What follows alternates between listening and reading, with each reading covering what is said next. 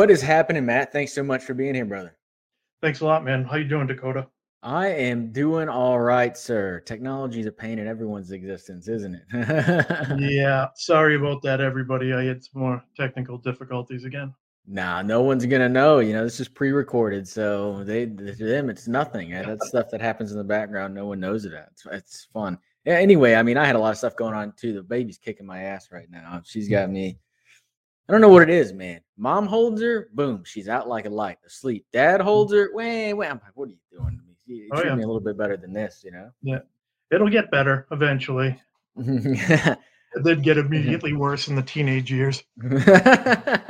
Yeah, I'm not looking forward to those. I can always see it. I can already see it in my baby's face. I'm like, I'm gonna hate when you're a teenager. I'm not gonna Oh be a yeah, fan. yep. How are you doing, sir? Good, busy and tired. Obviously, we're growing by leaps and bounds, and we're trying to get a lot of stuff programmed for the users, and the guys that can't necessarily use the platform right now because of PayPal restrictions. But really busy, really excited with what's coming down the pike. What do you mean PayPal restrictions? What issues? What issue is that? Well, PayPal typically has a non-business accounts a $60,000 transaction cap, which sounds like a lot, but we have a lot of people trying to use the site for high-end transactions. Little known fact though, if you were to contact PayPal, in particular if you have a business account and do substantial business, you can get those limitations raised. They just don't really advertise it. As a matter of fact, they advertise the $60,000 cap, so it kind of seems like that's set in stone. Mm. It's not. But also, PayPal has over the last 2 or 3 years just kind of closed down a lot of accounts for a variety of different reasons. I think the majority of it spawns from the RAS rooms when they were huge on Facebook, Mm. um, and everything that entails. And then really they don't need a reason to shut down people's accounts. Sometimes it's just guilt by association. A lot of good people have had their long, good in good standing PayPal accounts shut down basically for no reason. That's interesting. And when you say 60,000, is that per transaction or is that an annual transaction amount? No, that's per transaction. So if you're doing any sort of volume buying, selling, even in a non-business account, Mm. um, they cap that at $60,000. Mm. Um, Business accounts, I believe, their initial cap is $100,000, depending upon your volume, but per transaction, they advertise a $60,000 cap, which obviously becomes a little inconvenient for a website like ours Sure. because a lot of people want to transact above that line. Yeah, especially I would think Myslabs, I actually have been noticing, I guess realizing this, when I'm talking about a $50 card, selling a $50 card, I don't it's almost even money selling on Myslabs or eBay, just because I have to as the seller, I have to pay for shipping. But as you go up in price, I mean, it starts to add up quickly. Oh, yeah. It's more and more in Myslabs' favor because those fees, go away and the shipping doesn't it's immaterial at a $60,000 transaction, obviously. So Yep. yeah, it makes a lot of sense.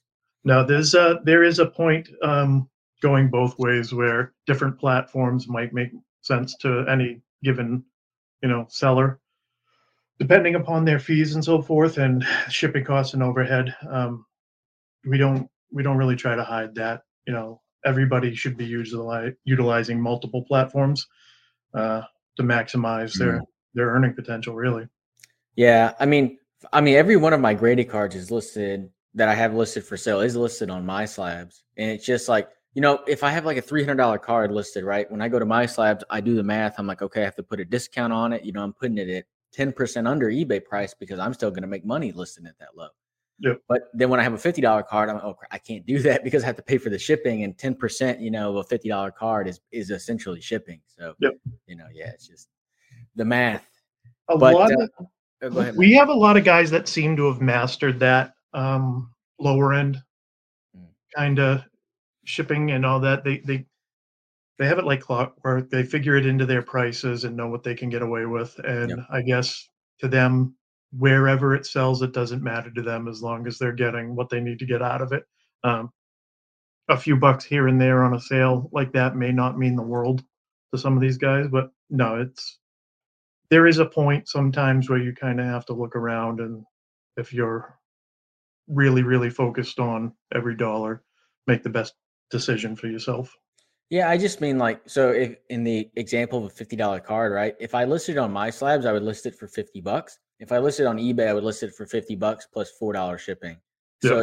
it's still cheaper on Myslab. I mean, there's no question. It's just like when you look at strictly the price of the card, it looks like I'm not really giving a discount or I'm not giving a discount or whatever, but it's because shipping's not tacked in on the back end, right? So you have to account for that on the front end if you're a seller. We receive plenty of messages every week from buyers that are concerned that uh, list prices are too high. And you kind of have to go back to them and say, well, you're not paying for this. You're not paying for this. Mhm. Yes, the list price might look identical to eBay. Right. You're paying less. It's really all kind of a numbers game, you know. Yeah, exactly. Yeah, that was exactly my point. Like I didn't think about it at first. It wasn't until maybe a couple of months ago it dawned on me like, oh, under a certain threshold, it's around 50, $60. It's like you actually have to list the same price at eBay, but it's because you're not Yep. charging an additional, fee for shipping. Yeah. Yep. So yeah, it's kind of interesting. Well, tell us a little bit about Myslabs and how it's been going. It's been a while since you and Ken came on the channel, and the hobby's been through the ringer here the last few months, but you all seem to have been doing well. How's it going? Yeah, it's kind of full steam ahead for us. We still have a ton of updates in the works.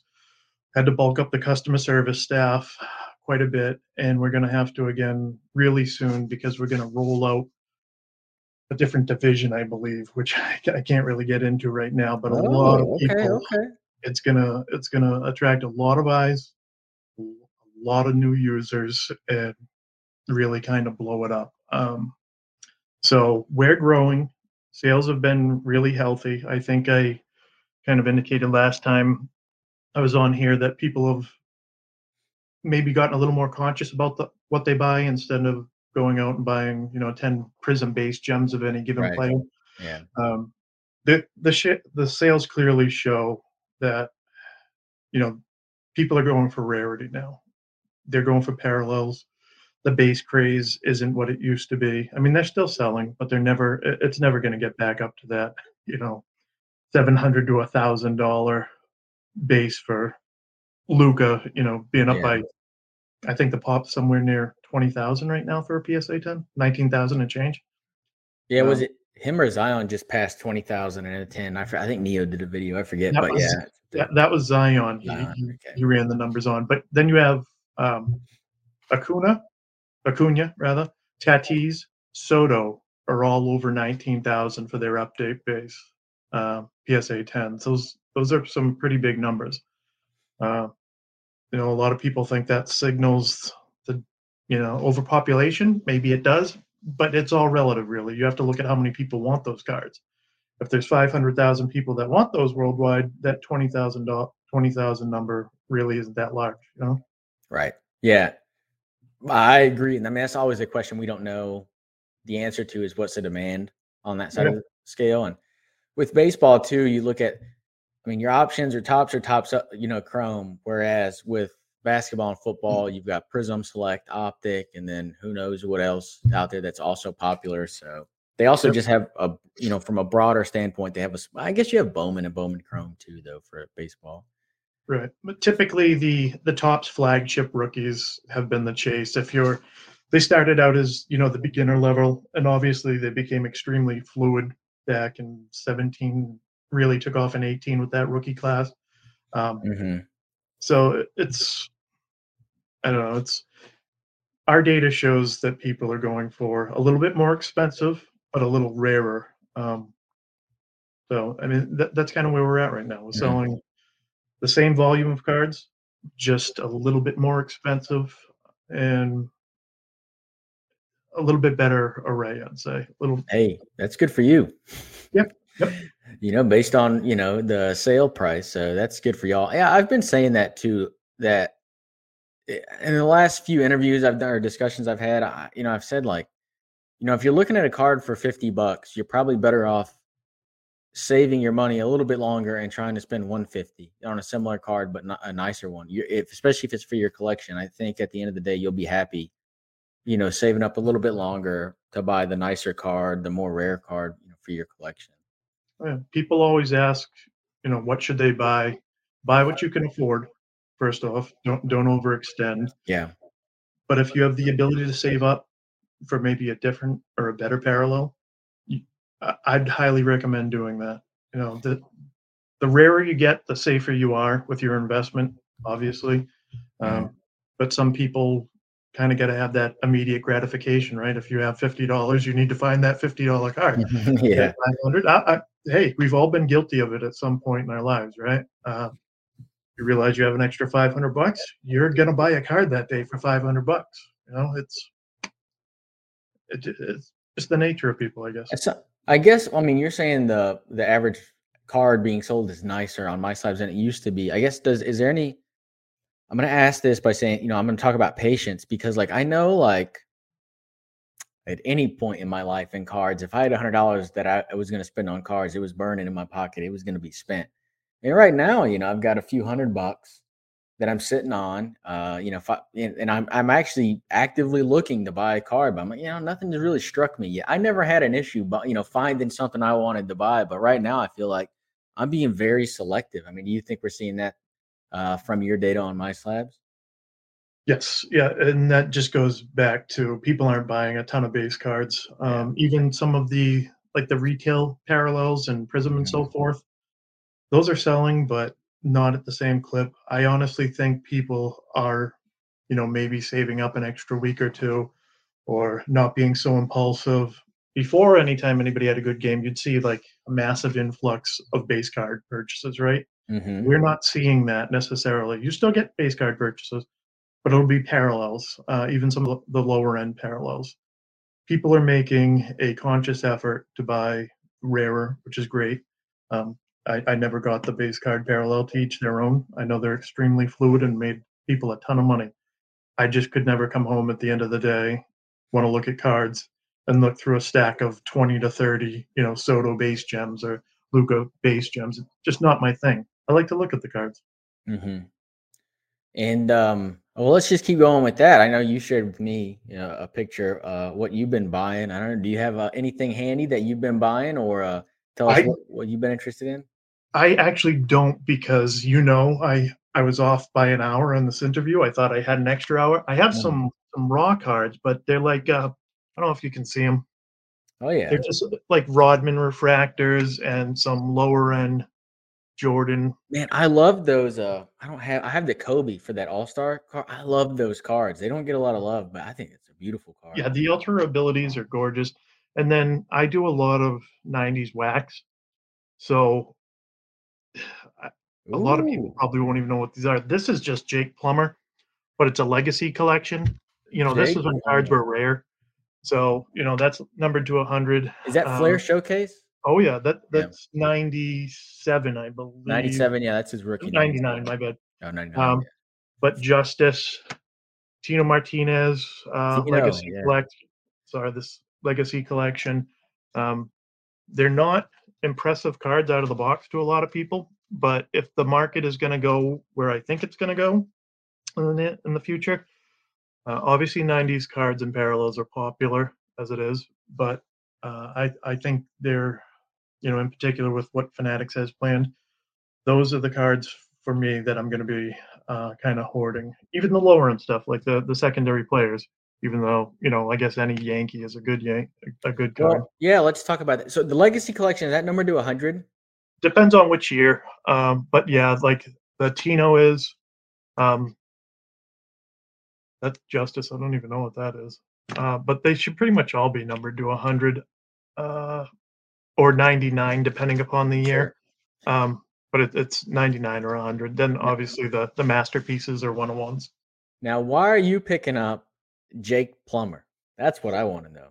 Well, I buy a ton of wax, and I've sat on a ton of wax from that era. So when I want to open something, it makes sense to me to open a box I bought for $100 2 years ago, rather than go out and drop, 5,000 or 6,000 on a pack. So I'll pull from time to time, some decent little cards like that. Those are all box pulls. Oh, that's those are awesome. I can't believe you're ripping those. Are those one per box, the Legacy? No, those are so much rarer. Yeah, I would think so. That's why I'm surprised that you ripped. I mean, you've got 3 sitting there. That's crazy. I've actually subbed a stack recently too. Oh, wow. I pulled a Ricky Williams rookie and A-Rod 98 as well. Both of them were Man. 98, 97s. If I had pulled those back in 97, 99, whatever years they were, I would have been sitting pretty. Those were probably the 2 biggest chase cards, at that era. Yeah. I sat down with 1 box of baseball, 1 box of football that I had bought randomly, and I pulled those 2 out of it. Now, they're not worth anywhere near where they used to be. But it's kind of funny to think they've been sitting there for 22 years or so. Those were the 2 cards you would have wanted back in 99. Like, there's no doubt about it. A-Rod and Ricky Williams rookie legacy collection. But yeah. I always tap into my stash and open stuff. To me, it's much funner opening that era than the stuff you see now anyway. And even those, to be honest with you, if I had seen these lower end legacy collections at a show, I would have bought them anyway and slabbed them. There's always people putting those sets together, but that's what I prefer to do now. Don't get me wrong, I'd love to break a suitcase full of flawless, but that gets really expensive. Heck yeah. Now, walk us through a little bit what you said. You think this stuff's going to be hot because of what Fanatics is doing, is what they said they're going to do. Walk us through that line of thinking a little bit. How have you come to this conclusion? Okay, so obviously there's been a ton of information released by Fanatics, kind of trickled out, or people just, guessing what's going to go on. From their initial game plan that was released, what they have, coming down the store 5-10 years when they start accumulating all of the player and the league contracts. Obviously there's no Tops and no Panini in the plans right now. I know they said they may acquire one or try for both.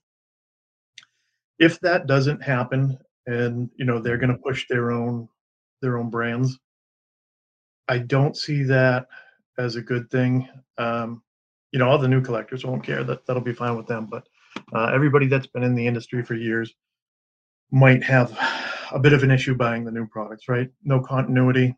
They've been doing this for, myself, I've been doing it for 35 years. I'm used to Tops, Upper Deck, Fleer. Mm-hmm. If there's no more Tops or Panini, I'd imagine the people that are in my shoes, and the diehard collectors, are going to kind of resort back to going back to the rarer stuff that they were familiar with, right?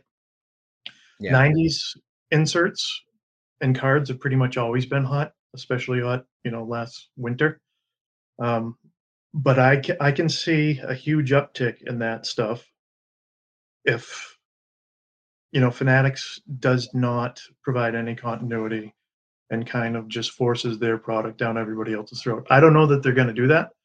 They have plenty of time to figure it out. Mm-hmm.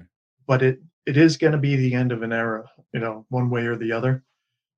And I just kind of feel like the older stuff, in particular the numbered stuff, is going to carry huge premiums in the very near future. I could be 100% wrong. It's just what I see, envision happening. And when you're saying older, I mean, you're talking about late 90s into the 2000s, right? Oh, yeah. Yep. Yeah. Really, there wasn't a ton of numbered stuff before the mid 90s. Obviously, you had the early Score and Upper Deck autographs that were insanely numbered, into the thousands, which by today's stretch is still rare. But all the original numbered stuff and the original parallels, some of the parallels that aren't numbered are extremely rare. I find a lot of guys searching by pack odds now. Yep. In particular, basketball. I've kind of always done that with baseball and football because it's 10% of the price of basketball. Mm-hmm. And back then, all of these companies had league licenses to create all the products. So you would have baseball, football, and basketball all the inserts would be the same across each product. Fleer, upper deck, everything. So you can take a look at basketball inserts, see where they're at price wise, then take a look at the same inserts for baseball and football, and they're just crazy low, just unbelievably low. I've been all over that for. I mean, I think you probably know like football's my thing, and Yep. like there's like the Planet Metals. If you look at that in like Which are an basketball, awesome set. it's thousands of dollars for a Jordan or what. I don't know. Maybe that's an exaggeration. Hundreds of dollars. But you can go buy a night. I think it's 1999 Planet Metal Peyton Manning second year for like $20 raw. And I'm like, okay, I'll just take that all day. It's a steal. It's crazy. The well, what really kind of caught my attention a couple of years ago was specifically the Manning and Moss rookie year, which was '98. Mm-hmm. Their inserts compared to the basketball inserts that year, and their Hall of Fame top tier rookies were just so cheap. I mean, ridiculously cheap. The star dates, they were Beautiful card. the last couple PSA 10 Manning star dates I got were, I want to say, I stopped buying them because they jumped a while ago, but they were like $700 or $800. That's insane. That's criminally insane. And I've always been a believer of when people get priced out of one thing, the natural progression is to move on to the next. Yeah.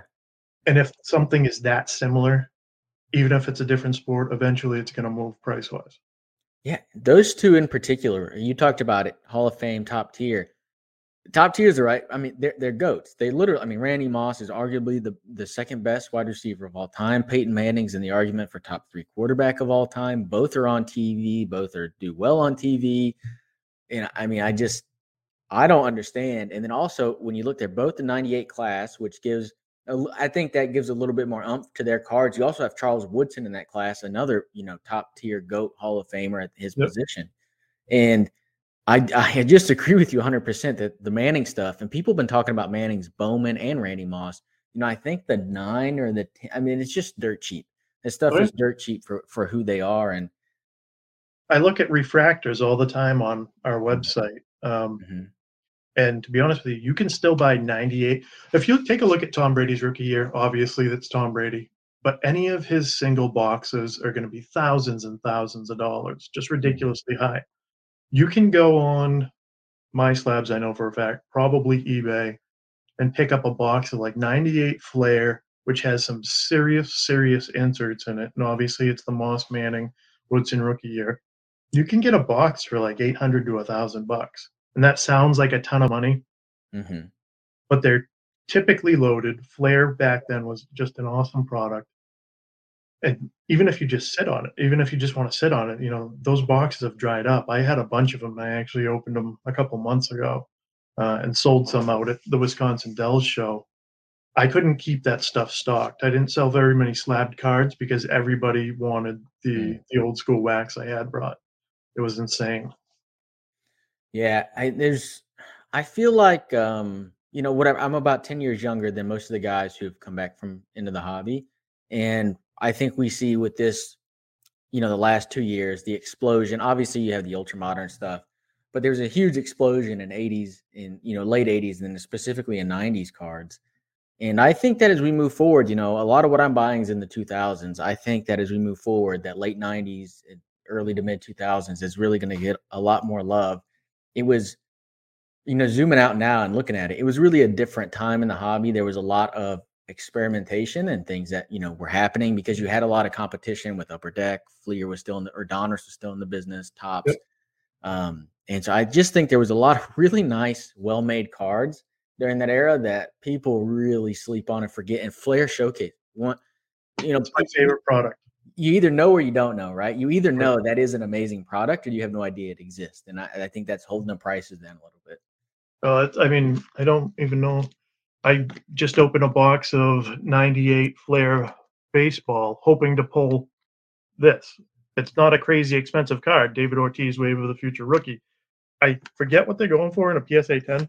Probably like $800 right now. But if nothing else, they're just a fun rip. And to be completely honest with you, basketball obviously has dominated pricing forever. But even a lot of the basketball stuff from that era, is criminally undervalued compared to Jordan, Kobe, uh, Duncan to an extent, Shaquille O'Neal. I just bought what I thought was just an insane deal on site. Somebody listed a 99 Soul of the Game, Kevin Garnett, PSA 10. I had bought a Jeter recently because I really wanted it. It was like a pop, I want to say 22 when Jordan is, in the 90s. Jeter was, I thought was cheap. I wanted that just to kind of hold on to. I got the Garnett and it's a pop 5 for $300. Dang. That to me just seems so cheap. I mean, you could Garnett overall is extremely cheap. All his inserts and rookies. I have about 30 in my watch list on Myslabs. But Soul of the Game is kind of an iconic insert. $300 for a pop 5. I mean, it just seems.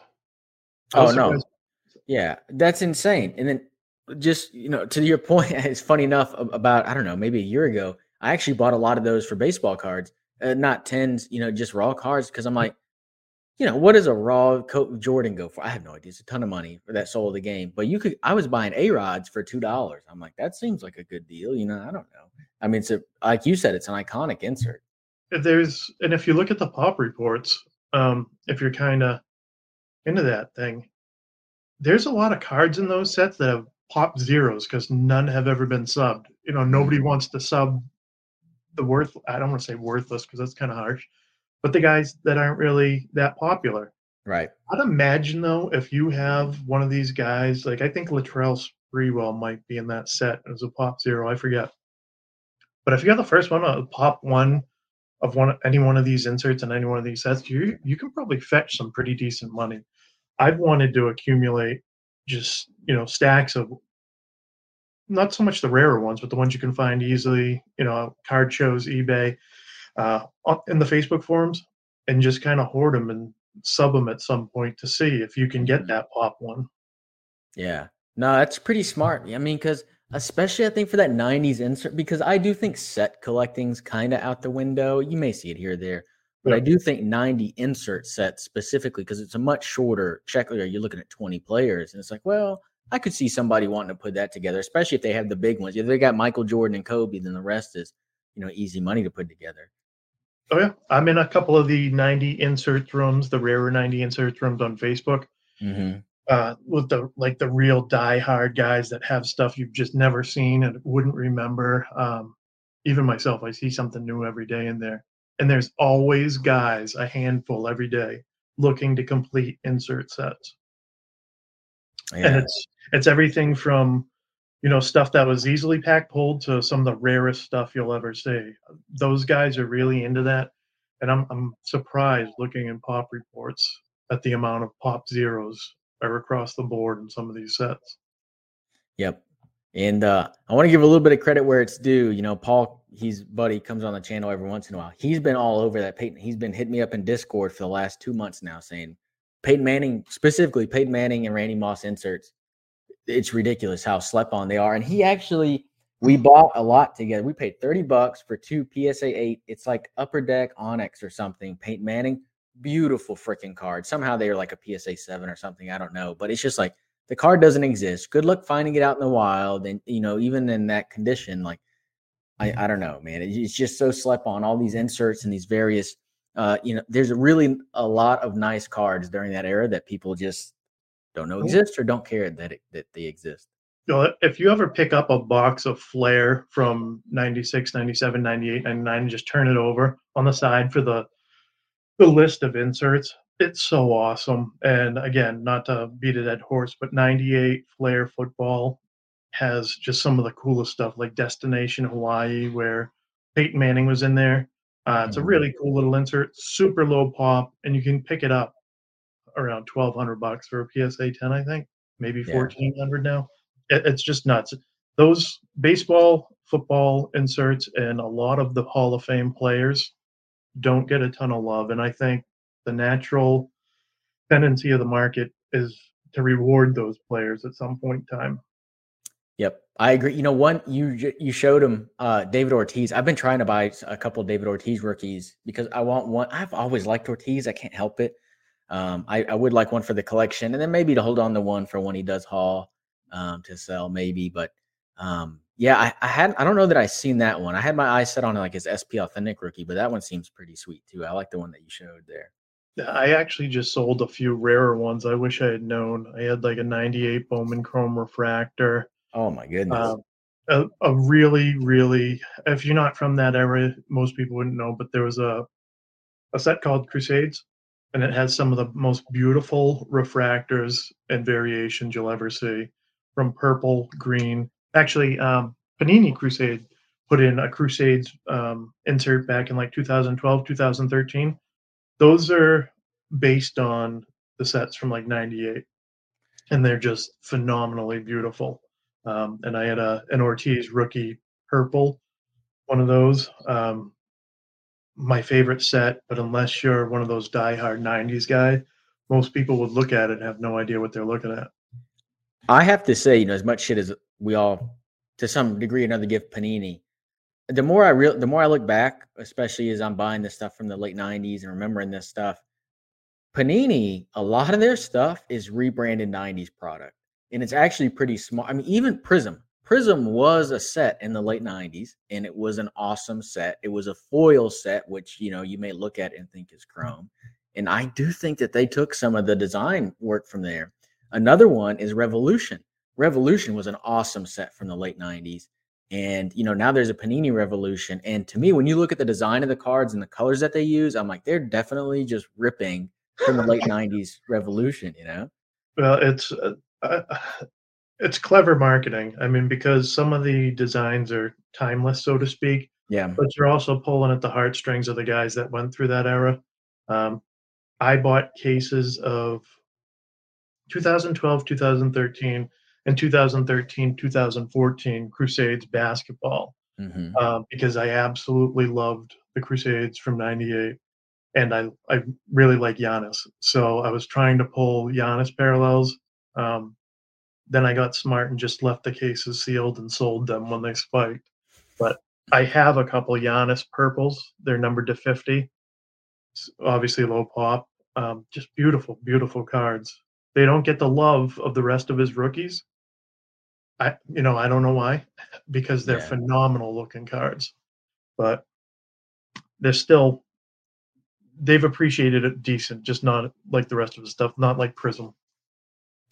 This might be a hard question to answer. Maybe it's a shitty question to throw out here, but how do you enjoy your collection? I mean, you've talked about some really nice cards, and I mean, are they displayed somewhere? Do you routinely just go through them? How do you enjoy the cards in your collection? Well, I have a lot less time than I used to, free time, Fair enough. which is the website, obviously. I love looking at cards. I mean, I don't care if it's a stack of 80s commons, Hmm. 70s semi-stars. I love cards. I'm a die-hard vintage guy, always loved it. To me, that's like artwork.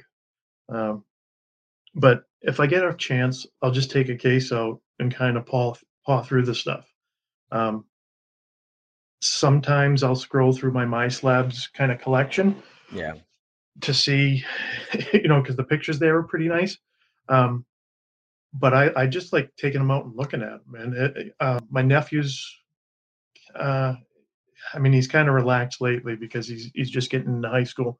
But he was huge into cards for a while, and it seems like Hmm. he's kind of teetering on coming back, you know, hardcore. I gave him some '90s boxes to open the other day, and he was just, thrilled with it.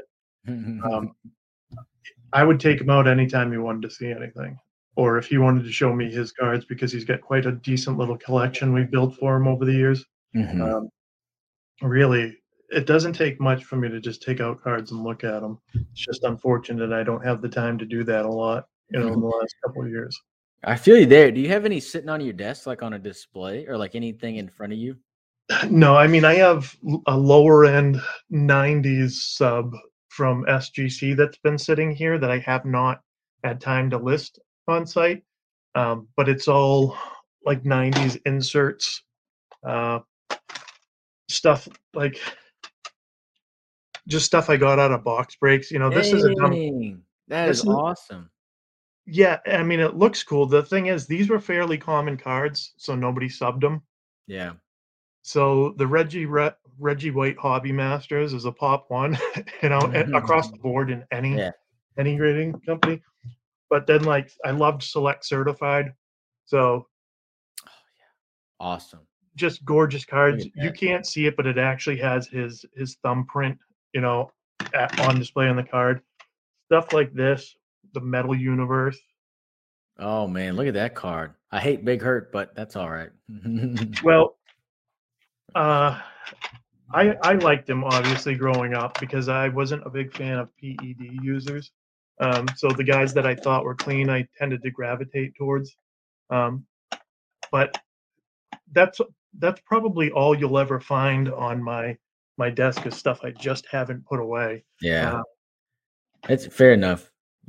Well, on Big Hurt, he always overshadowed Bagwell. That's why I hated Big Hurt. But And of course, it'll always be like Jordan inserts. oh man, Um, look at these that. are these are just low dollar inserts, but to anybody that's kind of that's a super boss. I wish it came out a little bit better. Yeah.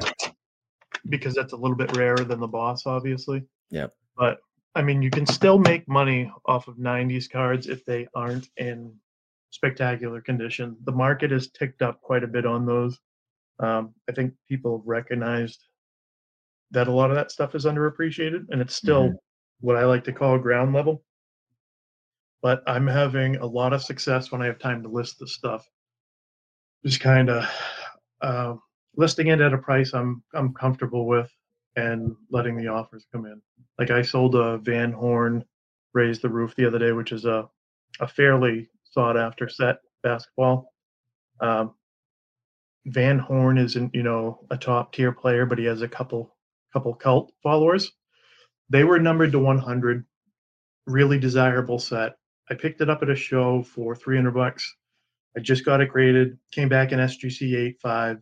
I sold it for $700 2 days ago on my side. And it's an 8.5. I wasn't expecting anything spectacular. It had a few surface scratches, but there's a lot of value there if you kind of study up a little bit and know what you're looking for. I mean, I bought a whole bunch of 90s inserts off this duo at the last Boston show, and it seemed like nobody wanted to look at the cards. They were right there, beautiful, shining in the front row.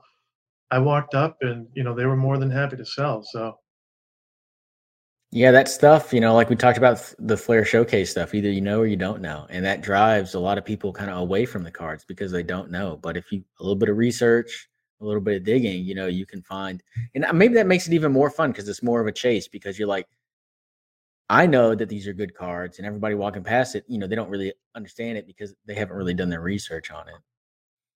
No, it's definitely fun. I know a lot of people are just interested in the flip. They don't care about the history of the cards. There's no interest, right? To me, I love learning about cards, see where they've come from, see where they're going, be able to help people out if they're looking at something at a show and not exactly sure.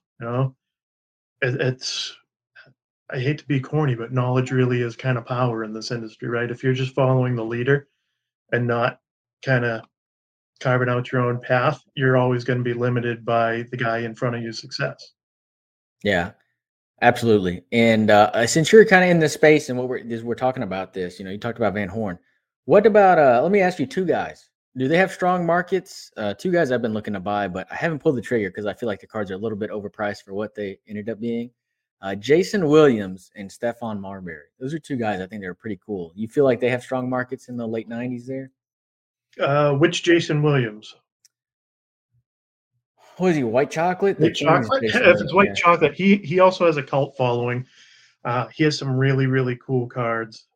He is not the super sought after guy, and I think that's kind of a good thing, especially if you're looking to chase him, because until you get into that ultra rare stuff, where people will pay anything for it, regardless of the player, you can probably accumulate a really nice collection on a budget and wait and flip that at some point if that's what you choose to do, or if you're just looking for something to put together for fun. That's very affordable. Stephon Marbury, I've found that people don't really care for. I don't know if it was the attitude while he was playing or how many teams he's played for. He was an incredible player. Let's face it, he Oh was yeah. amazing. But for whatever reason, card wise, it just never took off for him. I mean, you could pick up exquisite patch autos of his relatively cheap, and that's kind of the pinnacle. I wonder too, because like with Stefan, like he had a really good career in China, and everyone tells me China's driving the basketball market up. I don't know if I believe it, but I'm just saying his stuff's pretty cheap still. Well, the basketball market in Asia is obviously huge. Um, I'd venture to say it's bigger than ours by quite a bit.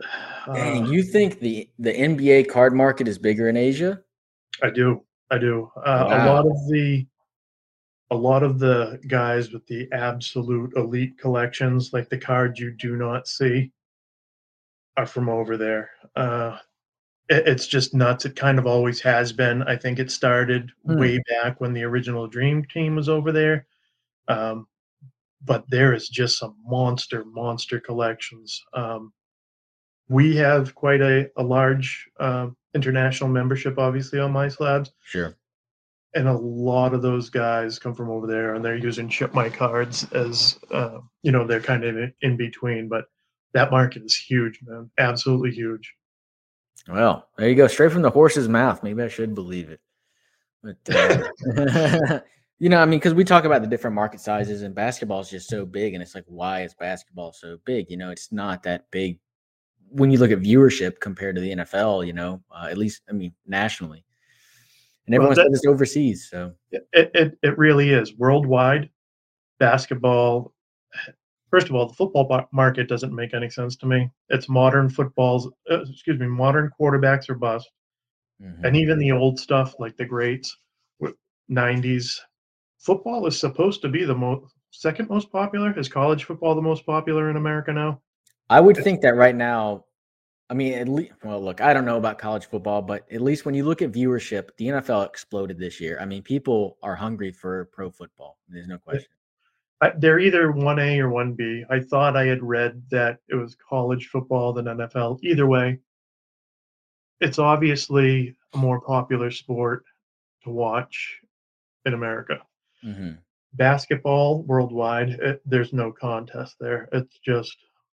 It absolutely dominates. But I still don't understand why football is so low. If we love football so much, start buying football cards other than Hey, quarterbacks. that's what I'm doing. That I'm just like, all right, I'm tired of saying this doesn't make sense and they're not doing anything. So I basically am exclusively buying football right now, whether it's for collection or otherwise. I'm basically just buying football. I mean, even like I don't know, man. Well, I mean, here's a Russell Wilson. That's a Topps Gold. It's $80, and I'm like, it's numbered to 2012. This one was in great condition. It was raw, and obviously it's raw. But Yeah. I don't know, stuff like that to me just it doesn't make any sense. I can't even imagine who would be a good comp. Maybe I guess Steph Curry. His Topps Gold. I mean, how many thousands of dollars are we talking about? At that point. Yeah, it's people get a little too. I shouldn't say that because it's Tom Brady, but they look at Tom Brady than everything else. Um, Patrick Mahomes obviously got a ton of love, and then people were ready to jump off that bridge because he had a couple bad games. Yep. Uh, it's just crazy, and I get modern football. The seasons are extremely short, and any injury can absolutely kill a season or stats or whatever. But Russell Wilson has been in the league. What is it, 2012, Yep. something like that? 2012. Yeah. A decade. He's going to be a Hall of Famer. He's really not as expensive as he should be. I mean, it's nuts. It's crazy. I mean, people underestimate how good Russell Wilson is. If you looked at Russell Wilson's career, he's, I mean, probably in an argument, top 10 quarterback of all time. And people are going to roast me and say that's not true, but it is. I'm telling you, it's phenomenal. And then, when you hear about these guys in the sports, there's three guys who stand above the rest taking care of their body. It's LeBron, Brady, and Russell Wilson. And so when Russell Wilson's only got 10 years in the league, and, you see how long Brady's been in, Russ has another 10, 15 years in the league because he's taking care of his body at the same level that those two guys are. It's nuts. The pricing doesn't make sense. And then I saw people actively promoting buying Derek Carr this year, and last year, and I'm like, the guy is what, 32 years old. He's never done anything career-wise. Collectability-wise, unless you're just trying to PC him, like investment-wise, that ship sailed a long time ago. And if you're willing to spend money on him for example, why would you not buy like Russell Wilson? The guy's going to the Hall of Fame. He's a phenomenal quarterback, and still has plenty of career left. Yeah, Russ's prices have absolutely tanked. Now, look, I'll buy me a Derek Carr Topps Chrome for $2. If I can get one raw for $2, I'll pick that up all day, or a refractor for $10 raw. It just it's like a scratch off ticket, I guess. But I mean, yeah, how many times do you see like these second or third string quarterbacks that have been in the league for 5 years have a great game, and people rush out to buy these guys? Taylor Heineke. It's crazy. I mean, what are people doing? Come on. I mean, I get it to a certain extent, I guess, but there's only going to be a small window there. You're obviously buying to flip. There's only going to be a small window there, and there's probably only a little bit of magic left in whatever tank that person has. I don't know. I mean, we're dealing in the most irrational market in the world. There's nothing like it, right? I guess trying to make sense of it is, futile, but I don't know. I would say, actually, I think a lot of people don't buy to flip. Like when you look at Taylor Heineke, I was on Twitter when his first game back, this season, and he blew up. And I forget, maybe JB Card, somebody bought him, and it turns out he's a big Heineke fan. And so he bought it like his 2015 National Treasures rookie. And I'm like, God, that's not the play. Like, you're a long-term collector on Heineke because he liked him in college, I think. So I'm like, you don't buy it now. Like, now's the worst time. I love Case Keenum, U of H guy, go Cougs, played for the Texans. He's had a good NFL career. When he played well for the Browns, his cards looked spiked up, and I looked at him and I'm like, what am I doing? Don't be stupid. Buy him in 3 weeks. No one will remember that he was even in the NFL. Yeah. No, absolutely. Yeah. And I just go by what I see. I'm predominantly on Facebook. I don't do a ton on Twitter, just because I don't have time. But I see all these people every time any player has any sort of, it's just nuts. Any sort of recognition, everybody runs out to buy. That's not necessarily the best strategy. Speaking of this, and this guy's in this boat, do you believe in this resurgence, or is this a fluke, Cam Newton? I'm from New England, so no. Cam had a couple great years, obviously. He was very dynamic early in his career.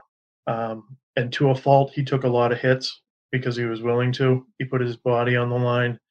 I've never really believed in him as a passer, in particular if that has to be your primary, weapon. Yep. I think he had a great game. He had a nice second game too, right? He's had 2 good games. Yeah. I mean, the first one with, the pulling off the helmet, that's kind of what sticks out the most. As far as investing, that wouldn't be for me. I think he's also 32 or 33. Yeah, actually, he's a 20. Don't quote me. I think he's 2011 rookie. He might be 2010. So you're looking at 32-ish. I think it was 2011. I remember the triple threads opening cases. It was him, Andrew Luck, and RG3. Luck and RG3 is 2012. They're the same year as Russ. All right, maybe that. I thought I had a triple autograph patch of them that I thought was all rookies. You could be wrong. It was a long time ago. But either way, he's old in terms of NFL years. I don't see a lot of upside there as far as buying into him. If you like him, you like him. Maybe there's a nice little spike in there for you somewhere. But from what I understand, Carolina's fan base too, as far as the people that are down there, are kind of implants from all over. I have a friend that lives down there, and he said you go to any given game, and you might see a third to a half jerseys from the other team, just because there's a lot of transplants from other parts of the country. So I don't know how strong that market is going to be for him. No, yeah, everything you said makes sense because I've never been that big on Cam as a passer. The fact that New England was willing to retain him, prior to the season starting, to me was a good, like a vote of confidence in him. But the big thing is he's got this, huge body, athleticism, and he abused it. He didn't it seems like he did not properly develop his passing game. Yep. And over time, that's not going to age well. And I mean, we already see that it's not aging well. And I mean, yeah, he had 2 great games coming back for Carolina, but it's kind of fluky. And, it's clear he's not the best passer, probably at least half the time he's on the field. If you look at the mechanics, I don't think anybody can argue it's not your typical throwing pattern. And I saw some really, really bad throws while he was up in, New England last year. I'm surprised he got the contract he did. Good for him. But, he was never my first choice for an investment anyway. He's definitely not going to be now. Yeah. What do you think about Josh Allen long term? Maybe not from an event. I mean, we're just talking about styles because, he's got that big body and he can rely on his athleticism, though I think he's kind of tuned that out. But, I mean, what do you think about Josh Allen? Love him as a player, but he needs a little more protection. And he doesn't have that ice water yet, right? When things are going good, he's great. When things aren't going good, he makes a lot of careless errors. Some of them aren't always his fault. The offensive line breaks down. Long term, he's got a cannon for an arm. He's decent deep. The Buffalo should be decent, and I think they'll stack players around him. What New England's doing right now, as far as with Cam Newton, Mac Jones. Is a little shocking. I don't know if that's sustainable. A little shocking. Well, I got to be careful what I say. I have a lot of. I'm to me, if they put a couple more players around Josh Allen, that's your perennial favorite every year. I think New England has a ways to go, and Mac's going to have to develop a little more. I do like what I see from him, but he's a rookie. He's that build, right? He's one of the most polished rookies that we've seen in a long time. Maybe, ever you could maybe argue. I don't know. The concern with him, and it was the concern in the draft, was the ceiling. Is he going to be able to be, 5 years from now, is he going to be able to go to toe to toe with a Mahomes, Lamar, Josh Allen, and beat them, with his arm? Well, I also think that Belichick is kind of unnecessarily protecting him as well, not really letting the leash go, so to speak, but taking off the chains, because there are a lot of plays, in particular earlier in the season in the red zone, that just made you kind of scratch your head. Mm-hmm. I mean, he was not allowed to throw it for a while. It was bad. That's loosened up a little bit, but for whatever reason, and Bill's a better coach than I'll ever be. Not going to judge his decisions here, huh? he's slow rolling the growth. Maybe that's the best thing for him. I think Mac Jones is going to be a good player for a while. Just if Josh Allen has a team around him, I don't really think there's a comparison in the two teams for the foreseeable future. I happen to be a big Josh Allen fan. Oh, yeah, same. I mean, well, I can't say big. I do like Josh Allen. I also, I think you didn't mention him, but Matt Nagy, I think he's an important part of that equation as well. He seems to be, I can't say an A-tier level coach. He does seem to be a strong B-tier level coach, though. Yep. And I think that's probably important. What about, let me ask you this, and this is way off. We're going way off line here, but if Kirk Cousins was a Patriot, how good are the Patriots this year? I don't know. It's kind of tough to project, right? Because you're talking about a completely different game plan. I mean, it's easy to say, all right, well, we're 7-4 right now or whatever we are. Mm-hmm. With Kirk Cousins, we'd be 8-3 or 9-2. The game plans aren't the same. I mean, it wouldn't be. I don't know. I like it. It's tough to answer something like that. I think we'd probably be right around where we are. We lost a couple in the beginning of the year. We really should have won. Maybe with Kirk Cousins, that would have been, kind of flipped around. Yeah. And the wins, who knows? I think this was probably the best year of GMing we've seen out of Belichick in a long time. Whether going into the season, whether your quarterback is going to be some rookie, during free agency, they didn't know who their quarterback was, I don't think, or if it's going to be Cam Newton, you knew you needed to give them some weapons because there was no weapons for Tom for forever. And I think getting Hunter Henry and Jonnu Smith were, just phenomenal signings, because that's really going to, make a lot of easy throws for either your rookie quarterback or your veteran quarterback who needs some help. Ooh. Yeah, I mean, let's face it, this year he switched it up, drastically from what he's always done. They spent more money on free agency than they ever have. I honestly think the Cam Newton thing was a ploy, and they knew which way they were going the whole time.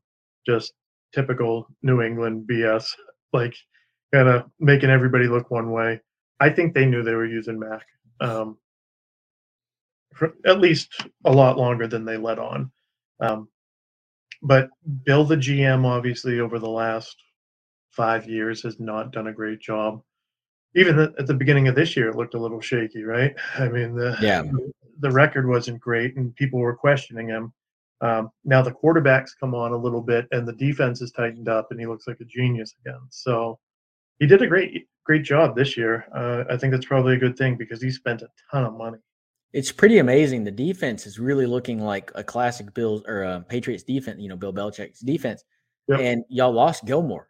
Gilmore's out in Carolina now. So it's pretty amazing. No, it does. They've come together over the last couple of weeks, and they're scary. They're just absolutely scary. So it'll be interesting.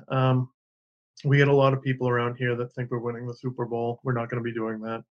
Just kind of calm down. It's not going to happen. It's not Brady 2.0. I could see Bill just completely out coaching. Like if you go to the playoffs and you play Buffalo, I could see Bill just out coaching Josh Allen's ability to perform and you winning basically on defense. It's hard for me to see Bill doing that against Mahomes and the Chiefs, though. It's a little bit harder for me. And even the Ravens, it would be difficult just because Lamar's so dynamic. If you're banking on your defense, I think you're in trouble because obviously you have to score points and there's going to be injuries. There's going to be somebody, barring some anomaly. You're going to lose a couple players here in the rest of the year due to injury. That's just the way it is. Something's going to be disrupted.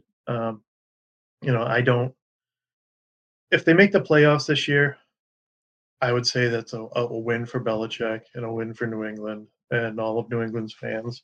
But we have some pretty irrational fans up here. You may know that.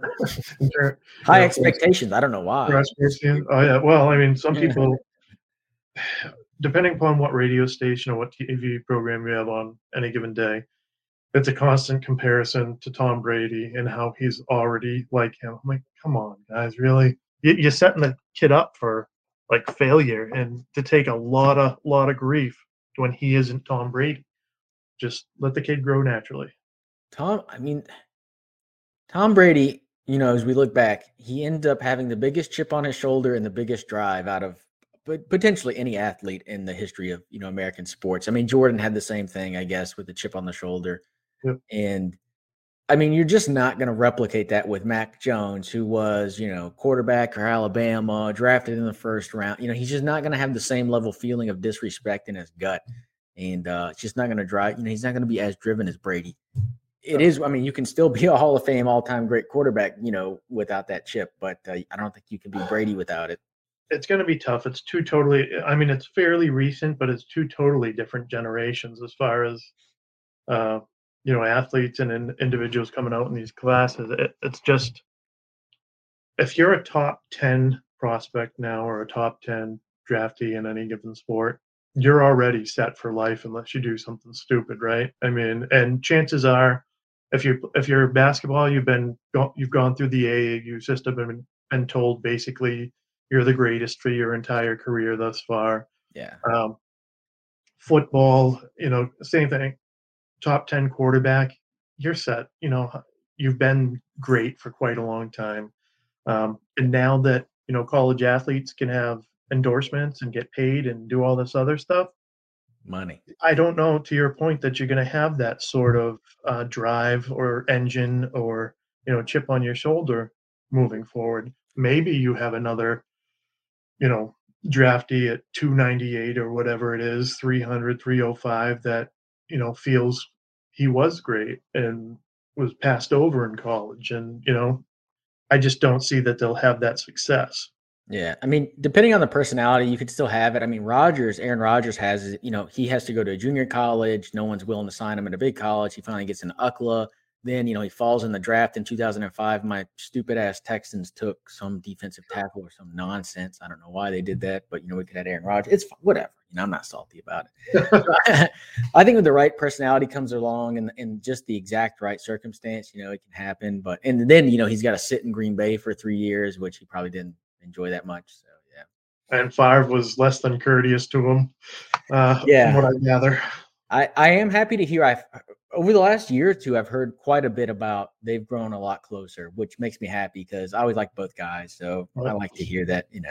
Well, I always liked Favre growing up. My father was a Steelers and a Green Bay fan, so I obviously watched a lot of those games. I loved Favre. I hated him when we played him in the Super Bowl. But I like that old style of play too, just the old school gunner. Chuck it for 400 yards a game, take your hits, type of thing. And when Aaron Rodgers came in and he kind of treated him the way he did, it really bothered me. It kind of lost a lot of respect in my eyes. It wasn't Aaron Rodgers who drafted him. It was Green Bay, and he has to be smart enough to know there's an expiration date on his career. I mean, I know it sucks looking at the next guy in line when you're an icon like that, but really some of the things that were said or done or not said, just kind of unnecessary. Yeah, I mean, looking back now, you realize that Favre had another 5 to 6 good years in him. And so maybe he's got that chip on him. And I think that, I don't know, whatever. They've worked out to some degree. I think Favre realized he probably made a mistake. And I think they bonded because the Jordan Love situation. And, I think Favre is probably like, I wish I wouldn't have done these things and, kind of help. Because Rodgers, we all know he was upset last year about Jordan Love and all that. But by all accounts, he's been good to Jordan Love. No one has come out and said he treats him bad, like Favre did Rodgers. Yeah. Yeah, I think Aaron Rodgers has walked a real fine line with that. Like, he's smart enough to know that he has an expiration date, but most people think he's a jerk already. I mean, look at his hair. The guy is a jerk. I mean, there's no. It just comes across like such a dick sometimes, and I like him because he plays that old school kind of quarterback. But so I think he's kind of been cautious about how he's approached the Jordan Love thing. And from all accounts, Jordan Love's a really good kid, so it might be tough to be rude to him. But yeah, I think just for his own kind of image, he's taking it easy on him. And I mean, Rodgers, similar to Favre, I mean, you have to think he's got another 5 to 6 years in him. I mean, minimum. Now, I mean, you guys are playing. Brady's 45 and looks, he looks better than he's ever looked in his career at 45. It's crazy. If you look at Rodgers' play this year, there's no decline there, at least no significant decline. I mean, it doesn't look like that's going to stop. Like you said, 5 or 6 years, I would think minimum. I mean, he's into that whole holistic healing and everything else too. So apparently that's a lot better for your body. He could have a significant chunk of his career left. Well, it's funny enough. My last conversation I had on Will, he's a member of the community here, and he's a doctor, it turns out. And he was talking about flexibility is a key part of like aging well and, stretching and things like that. And it's so funny because, of course, that's what Tom Brady's known for. It's known that he moved off of strength and speed training into flexibility and, I guess flexibility training, more yoga. And that's obviously done well. So, yeah, obviously that seems to be something that works. And then we'll see. It'll be interesting to see, when the Packers eventually let Rodgers go. He's going to do the same thing Brady did. Brady and Manning both wrote the book on this. Find a franchise that just needs a quarterback. They have a good offensive line, a couple weapons on offense, and a good defense. Go sign there, enjoy the twilight of your career, win a Super Bowl or two.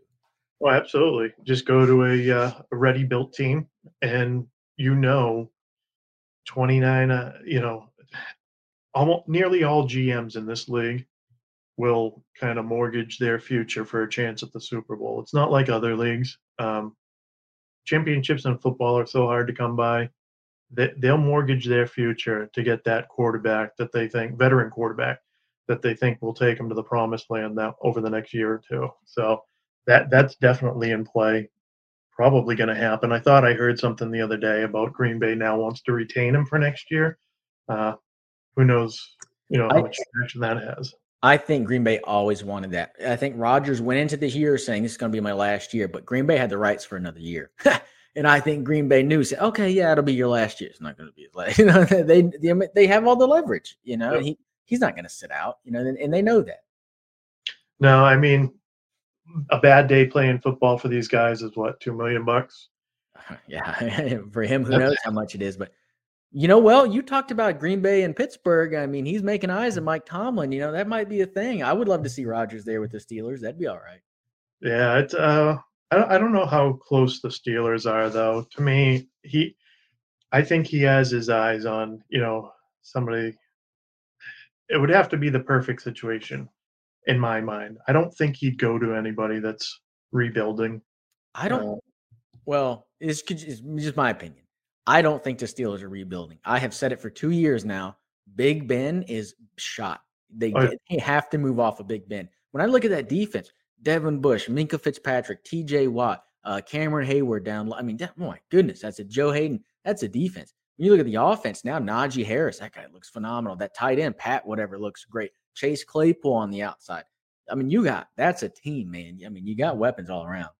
Maybe I don't know. Maybe it's just I can't envision him in the uniform right now. I could not picture him going to Pittsburgh. Maybe I'm wrong. That would be kind of cool though.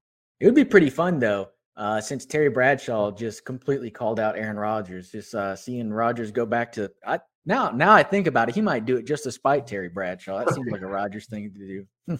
How cool would that interview be with Bradshaw and Rodgers, because Bradshaw is a bit of an asshole too. Dude, and Rodgers isn't going to hold back. Oh my God, if Terry Bradshaw interviews or sits next to Rodgers, it's going to be a fight. I mean, they're going to go because there's no way Rodgers respects Terry Bradshaw anymore after what Bradshaw said about him. So, I mean, I don't know. That'd be wild. I think that, I mean, I can't necessarily say that situation, but there's not a lot of respect through the generations, I think, in sports anyway, if you go back and look. I mean, some of the older guys get it, but usually these guys now don't typically respect, the guys from years past, in particular if you're younger. I don't necessarily think that's the situation with Rodgers, but most of these situations, there's not a lot of respect to begin with. So you do something like that, chances are, that's up the door.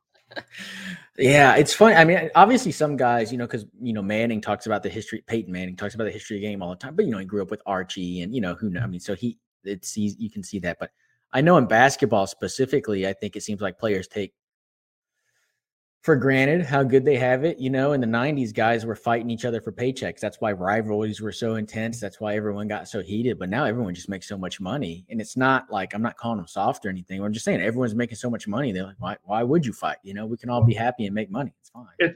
It's a different time.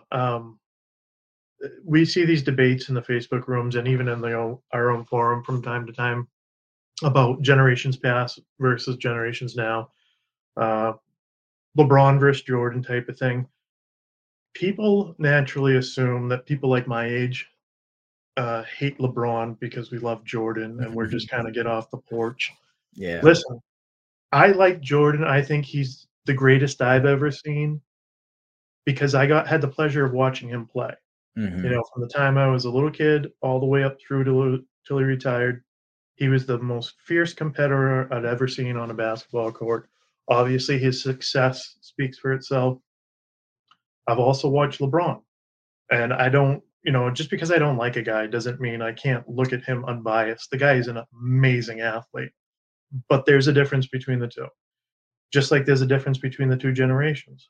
Now, if I'm being honest, the game has changed quite a bit through all sports, through all generations. But to your point, the guys were hungrier, in my opinion, 70s, 80s, 90s, because they didn't grow up in that AAU atmosphere. They didn't have, people constantly handing them money and telling them they were gods from the time they were 12 years old on. It's just a different culture. And that doesn't necessarily make it, softer, but the game is played differently. There is a disconnect there as far as the respect level and the dedication. Just look at how many times any given superstar will change teams these days. Yeah. Building a super team, that wasn't a thing back in the day. The players pretty much dictate the teams now, right? I mean, you get LeBron or one of the other major superstars, they assemble the top 2, 3, 4 guys. It's just an entirely different generation. And to everybody that's going to hammer me that LeBron's better than Jordan, fine, whatever. It's opinion. I don't know. Yeah. My biggest, the thing I rely on the most there is that I got to watch both of them play, and that's what my decision is based off of. I'll never say Jordan's the greatest basketball player ever because I never got to watch Wilt. I never got to watch Bill Russell, Oscar Robertson. I don't know how that pans out. I just know Jordan's the greatest I've ever seen. Well, to your point, like, I'm growing up in sports when this whole debate starts, Jordan versus LeBron. And I formed this opinion, I don't know, probably 10 years ago. I was like, I never really watched Jordan play. I never watched Wilt play. I never watched Magic play. I can't compare those guys to a guy that I'm watching play. And then so to me, I just came up with my conclusion was you can say who, any person can say who is the best in a generation. And it's hard to compare across generations. And I think that as time goes on, the games continue to evolve. And I think that if you wanted to say strictly who was the better player, and it doesn't matter if we're talking quarterback, point guard, shortstop, doesn't matter. You have to say that the newer guy, the newer GOAT, is technically the better player from a skill, because the skills have evolved so much. Because Michael Jordan existed, because Dr. J existed, they changed the way basketball was played. And LeBron has the benefit of being after that era and studying from them and learning their games at a young age and then building upon that. Right? It's just, I guess, natural progression. But that's not me saying LeBron's better than MJ. It's just like, if you want to go from a technical standpoint, probably, but that doesn't mean like he's better. I guess if that makes sense. I don't know. It does, but I'd also say there's always that outlier too, right? There's always a player that you think would transcend generations. Mm-hmm. Baseball tries to solve this problem, right, with WAR, which to me, I don't know. I don't want to get too far into that and off topic, but basically, WAR is the greatness of a player allegedly. Sure. Yeah. So using that, they can compare them across timelines, and obviously, Mike Trout's the GOAT of this generation because WAR says he is. I mean, he never leads the league in any production category. It's just his WAR is super high. And when people tell me he's the greatest of all time without ever winning anything, who's making that argument? Who is saying Trout's the GOAT? Oh, it's so polluted throughout Facebook. Oh my goodness! But you turn it around and you take a look at. I happen to be from Boston, so I'm familiar with these guys. Ted Williams. Ted Williams is arguably, in my mind, the greatest hitter to ever live. If it wasn't for 2 wars and a broken shoulder, he lost in the 5 years he lost because of those. His stats would just be off the chart. But if you turn around and you look at him, he has the highest. His career OBP, on base plus slugging, is higher than any single season any player playing has had in a single season. So this dude's entire career is better than any single season any player has currently had.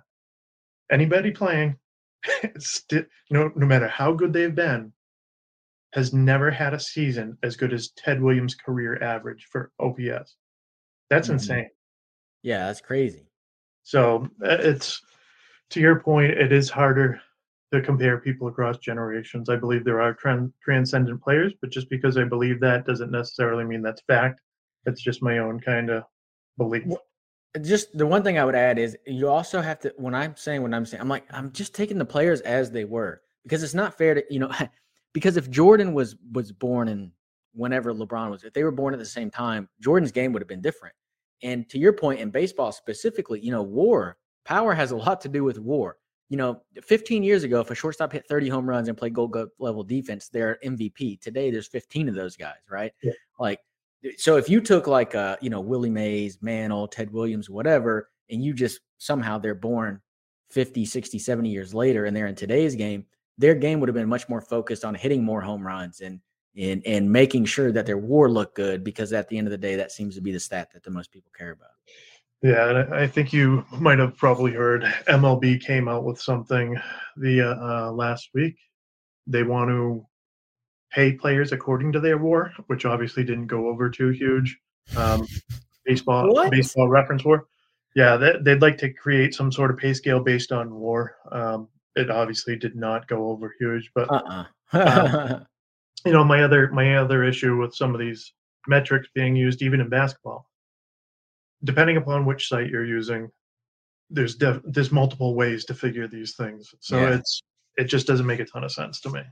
Yeah. The advanced statistics, we're still at the very beginning. I mean, really 20 years ago was the beginning of advanced statistics in sports, but we're still really in the early stages. And I mean, obviously, because Carlos talks about it, Baseball Reference and Fangraphs use different wars. And he's like, Yep. if everyone's going to cite this, we should be using the same thing. And he's not wrong about that.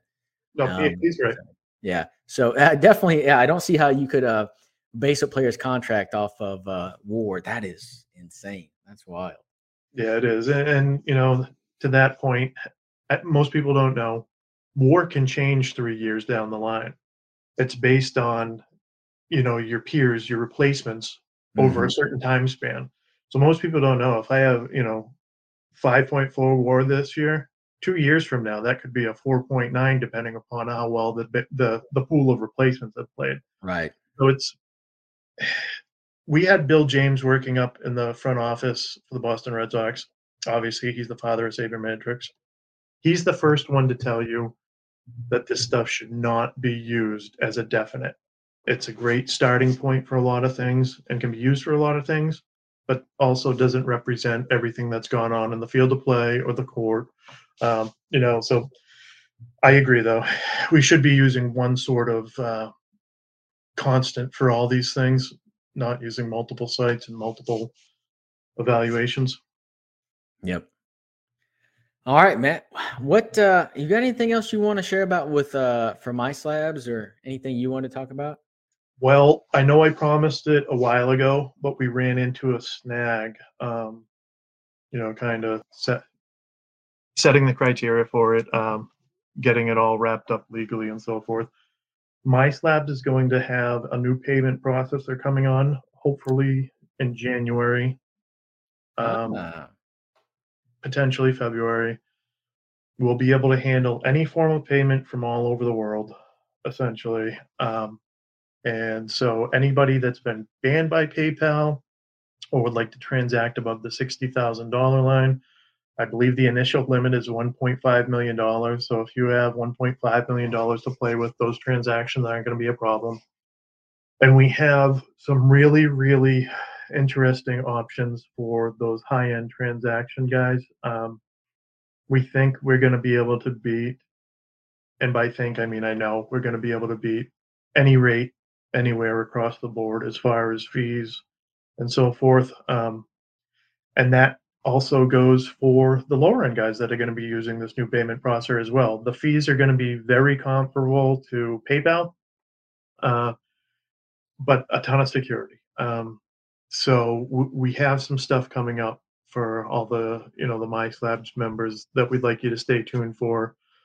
We're going to be bringing safe searches to the site here shortly, oh, nice. with notifications and all that stuff. The guys are working on that right now. We also are going to be expanding into another kind of area of sports cards that I can't say, but people will be excited about. So there will be a lot more buying and selling online on our site. Stay tuned for that. I'm just gonna guess because I don't know, but I'm gonna guess it might look something like that. That's gonna be my guess, but we'll see. Yes, we'll see. I speak to you offline, so you might be able to Mm-hmm. kind of press that information out of me. Um, but we should be all inclusive, and we got something coming for the comic book guys too, because that section is kind of growing on site as well. A lot more sales and a lot more comic book sellers and buyers are coming on board daily. Um, we're hoping to have some of this stuff wrapped up in the next couple of weeks, some of the updates. Um, but really, just after the new year into February, we're hoping to do some groundbreaking stuff for everybody. Kind of just expand everybody's horizon, keep more money in everybody's pocket, and yeah, that's always. kind of keep the theme to the company going. Honest sports cards, honest sports card buying, selling, trading. That goes for comics too. Oh man, all that sounds great. And it actually makes sense now too about the PayPal thing, because I remember, I think it was last week, you sent out an email saying, hey, moving forward, it's going to be required everyone uploads tracking. And I remember thinking that's weird, because I'm like, well, everything's handled through PayPal, and I mean, the shipping's through PayPal anyway. So, but that makes a lot of sense now too. So. Well, PayPal will still be on. We're going to just have an alternative. Oh, an option, second option. Okay, yes. Great. So everybody you wouldn't believe how many people have had their accounts removed from PayPal. It's a staggering amount just from the people I know personally over the years. And sometimes it's justified. Too many friends and family payments, too much of the online gambling. Sometimes it's really not. I have a good friend, his, I believe, ex-business partner did about $10 million a year through PayPal in auto parts. Never accepted a friends and family payment. It was strictly business. They shut him down out of the blue, no explanation. And it really hurt him. So we're looking to be all inclusive. If you're qualified, if you aren't somebody that's been banned or would not just be allowed, we're going to try to pull in everybody, get a lot more eyes on cards, get everybody a lot more sales, keep more money in your pocket, just keep the thing rolling. All right. Well, I mean, that's a great update, man. Well, a lot of stuff to look forward there to on Myslabs. Yeah, absolutely. And sorry, I have to be vague about some of it, but I don't want no. stealing our ideas. I understand. I know the audience does too. Yeah, we 100% get it. We appreciate that. I mean, I didn't expect any update like that. So, I mean, that's phenomenal. Thanks for sharing. Absolutely. All right. Well, Matt, it was an absolute pleasure to have you on this evening. You've been an absolute joy to talk to, as usual. Yeah, I appreciate coming on as always. It was great to talk to you. And, obviously we're huge fans of the show and watch all the other podcasts too. Yeah. All right. Thank you, sir. I hope you have a great and phenomenal evening. Everyone, thank you for being here. I hope you all have a good one.